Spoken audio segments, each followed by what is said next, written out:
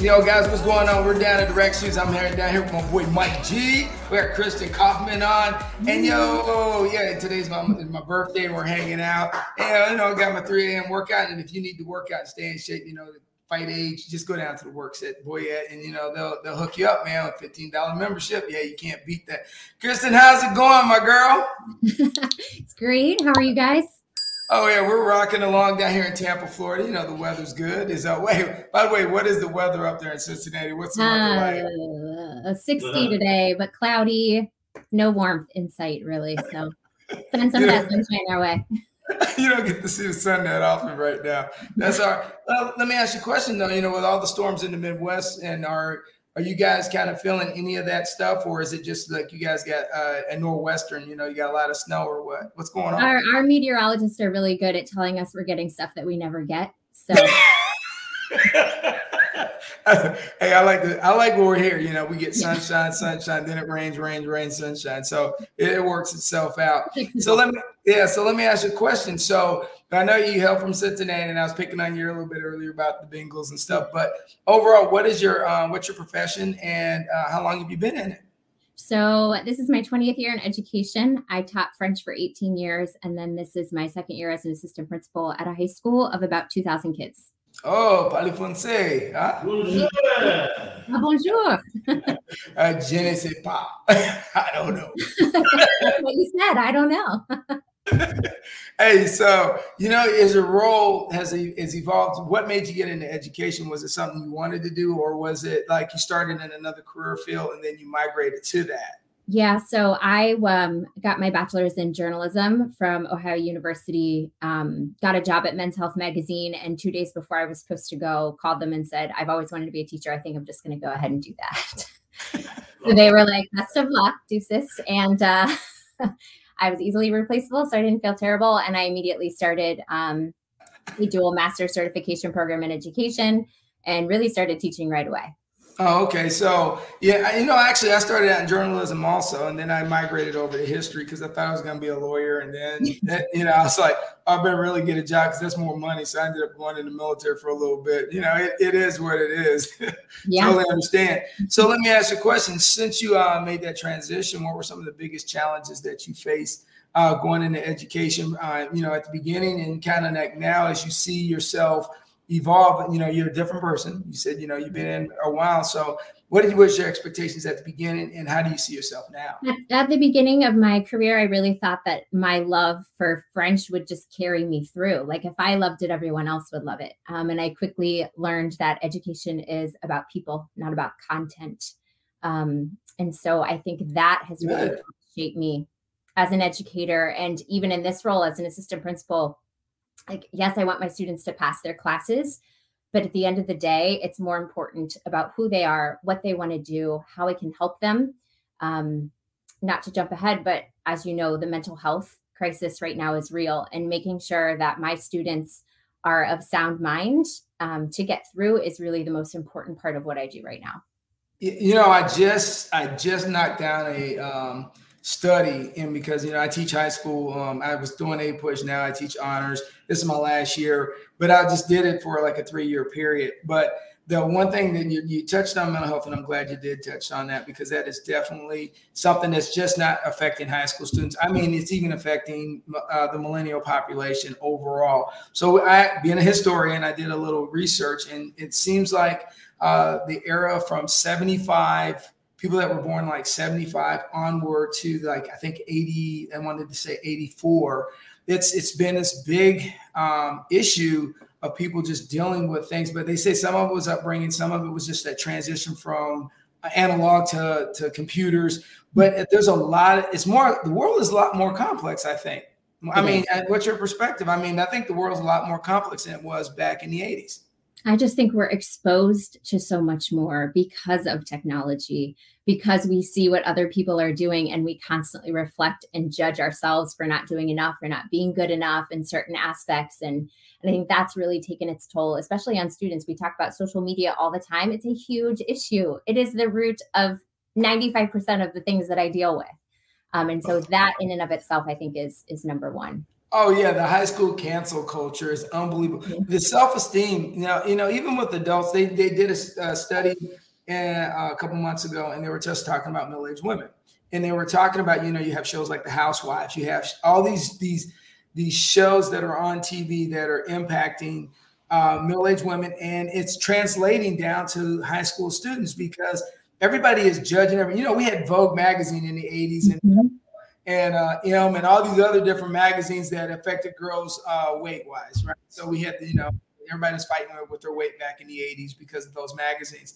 But I think social media is just a bigger beast in general because it just doesn't affect the high school students. It affects, in the military, it was affecting people, So I think as we go forward, there needs to be some ethics on it, possibly. But, in the bigger picture, mental health in America has become, I think, is it more awareness now because people are talking about it, or as opposed to back in the day, nobody said anything. Just suck it up and, you'll be okay. Do you think it's just because we're addressing it more, Mike, or what do you guys think? Well, I think social media is going to grow, and grow more. It's not going anywhere, just like an AI, so forth and so on. So, yeah, you guys are right. I don't know. How do you build the patient, Kristin? How do you build the patient to become a principal? Because I know that's challenging. Years in the classroom. Yeah. You build a tough skin, huh? Oh my gosh, yes. And I think the hardest transition for me was not like I could deal with the stuff kids threw at me, but now I also have to deal with what our teachers and adults and parents and the community throws at us. And that was really the hardest transition for me is not being loved. Which is fine. That's not what I'm here to be. But I'm sure going to try really hard to make sure that other people feel that way, feel loved. Yeah, accountability is one of the bigger challenges. And then, Mike knows I live in this a very affluent neighborhood a little bit. And every time a teacher has a moment, they have no problem going on Facebook. Oh. Yeah.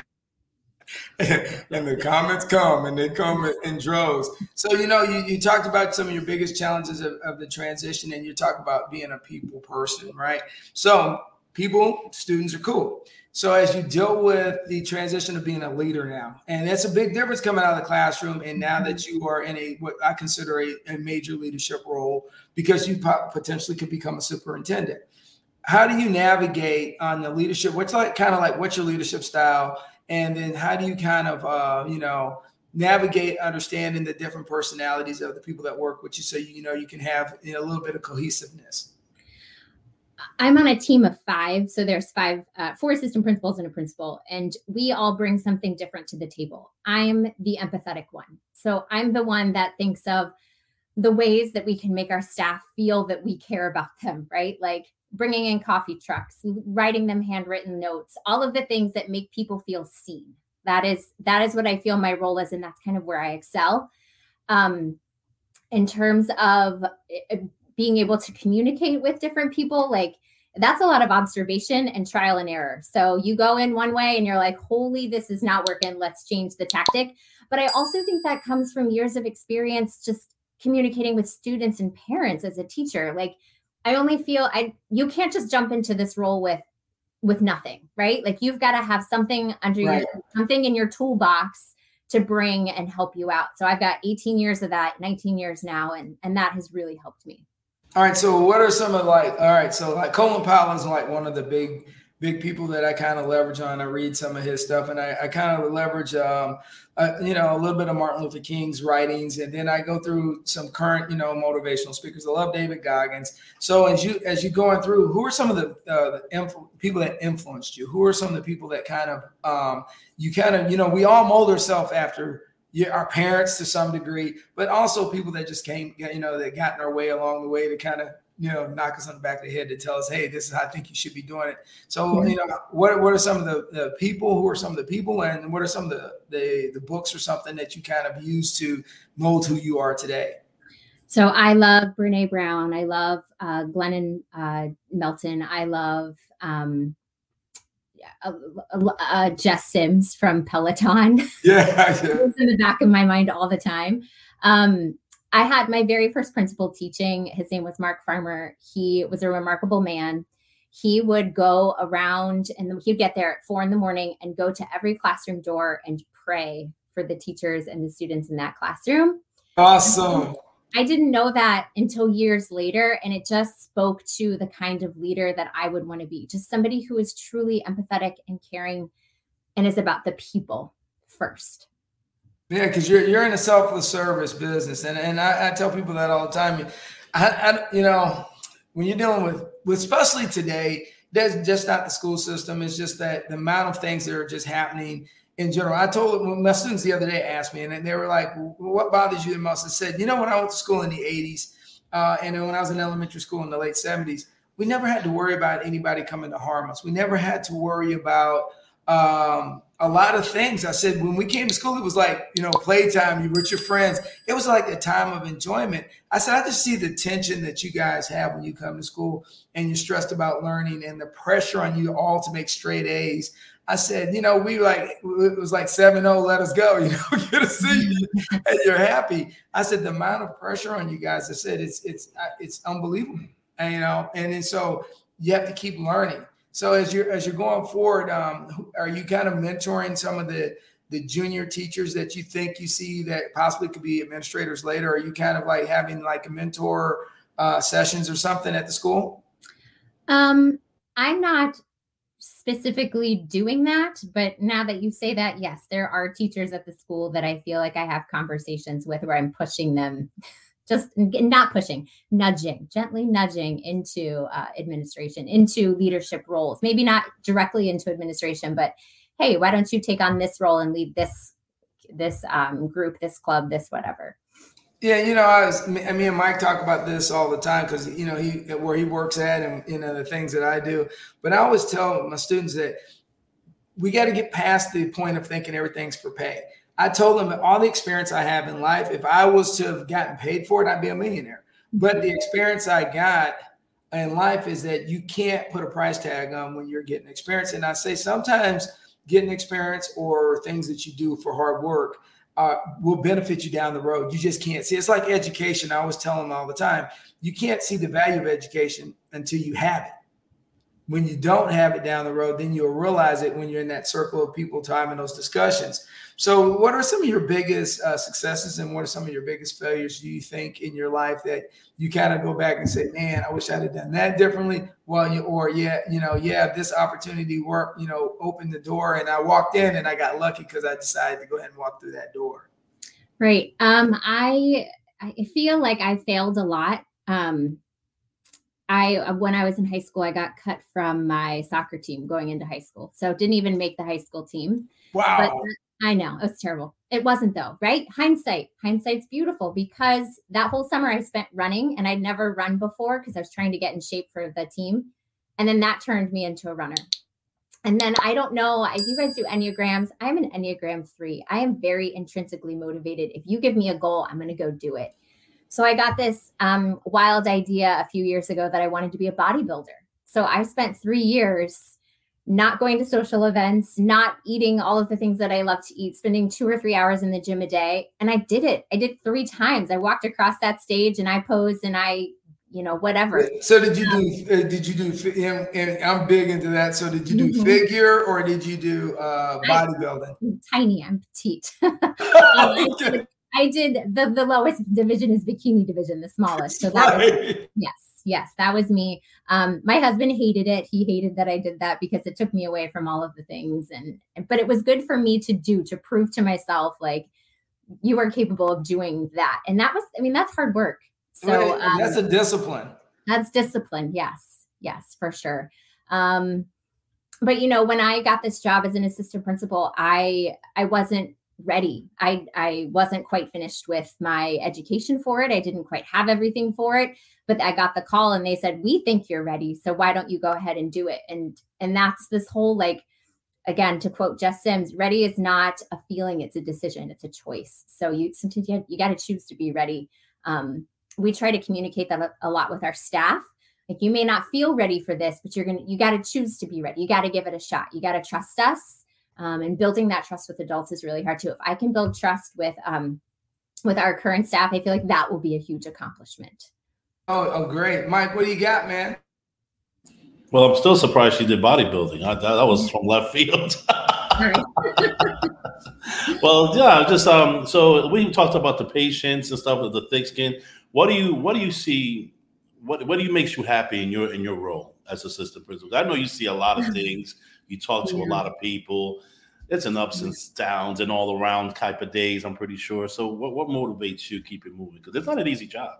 I mean, coffee helps. There it Coffee is. makes me really happy. I love, I had a student that I have a couple of students that I had to put as seniors on like a special plan to get them to graduate. There was no way that they were going to graduate this year. Putting them on that plan and just crossing my fingers, and then like they've already done it. They did it, like they finished in March. Huge. That's not my accomplishment. That's theirs. But my God, does that make me so happy that I was able to help put them on the right path. Talking to teachers who see success in the classroom, who invite me in so that I can be a part. There are a lot of things I miss about the classroom. I miss the creativity involved. When they invite me in, like it's not just me knocking on the door, asking to come in, like that's huge. That makes me so happy to be in the classroom with the kids. All of our administration team does lunch duty. We are out there sweeping the floors and mopping the tables and interacting with the kids there. Even giving them that mom look when they're being too loud, like just having those interactions with kids is really joyful for me. Yeah, I know the John Wooden sweeping the floor. I tell my students all the time, if you can't do the little things, it's going to be hard to do the bigger things. Yeah. So let me ask you a question. So what motivates you in the morning? Besides, because you run, you did bodybuilding, which me and Mike didn't see that one coming. So I'm going to give you that one because I honestly tell you that's a discipline that probably only like 1% of people have, because the diet by itself is a beast, but just the dedication and the hours. And a lot of people, they have no idea. They've never tried to even do it for a month, to do it for a year. Just because even me, I go to the gym every morning at 3 a.m. And trust me, everybody thinks I'm crazy or because Mike be turning over on his bed to get his next sleep in, So what motivates you in the morning? I don't work out in the morning anymore. So once I left the bodybuilding world behind, like I had to make some changes for myself to be happy. So I'm definitely an evening workout person now. Coffee, I will do anything for coffee. But when I get home from work, I have to have that outlet. I have to go sweat. I have to go lift heavy things. I have to go just process my day that way. And that is my motivation. If I don't get to do it, there is a huge difference in my mentality. I had a back injury right before Christmas, and I was just cleared to start doing stuff again at the end of February. So I spent about 10 weeks walking on a treadmill. That was all I was allowed to do. And that is not the same release as running, getting your heart pumping, picking up heavy stuff. There was a definite difference in my persona and how I interacted with people, just because I didn't have any place for that stress and anxiety to go. So if you don't get the grind, see, it's like me, I'm grouchy if I don't go work out. So I'm just going to call it what it is.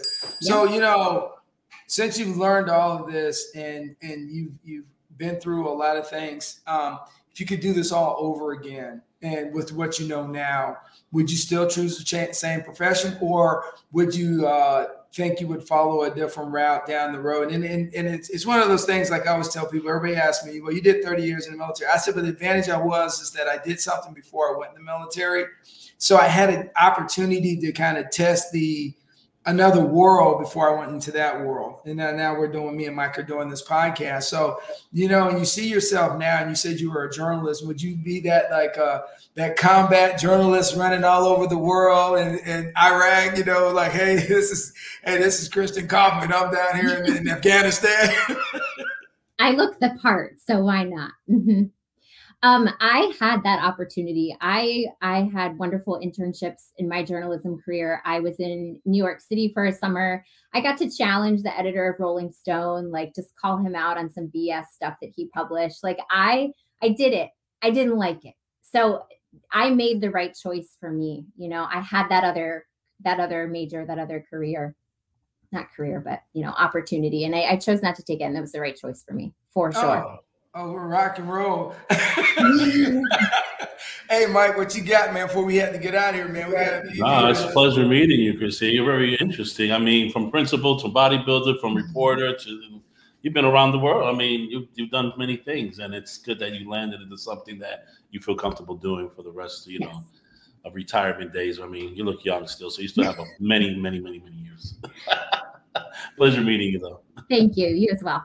Hey, look a lot younger than me. That's for sure. Hey, so what advice, if when this podcast rolls and someone's watching it now, what advice would you give some young, not just young people, but young adults on what they should do? Because you laid out a very beautiful journey of your life, and somebody starting out, what advice would you give? I think I'd say 3 things. Number 1, it's okay to change your mind. Number 2, it's okay to step back. It's okay to take pressure off of yourself. It's okay to give yourself a break. And number 3, that favorite quote, being ready is not a feeling. It's a decision that you make. You got to choose to do that. Oh, absolutely. You know what? But I feel a lot of people are scared to jump. They're scared to make decisions in their life. Me and Mike get constantly badgered about, hey, what's your mantra for your podcast? And, we always say our mantra is to be a positive person, to make a difference in the world. And Kristin, I appreciate you coming on today. It was a blessing. You were awesome the day before Easter. You rocked it. And we really appreciate it. And we're going to hook this up and get it out so you can share it on your social media. And maybe, hopefully, it impacts some young person's lives to make them say, you know what, I can do that too. And be a Mike. Right, Mike? Right. And with that being said, Mike Kauffman say, keep it rolling.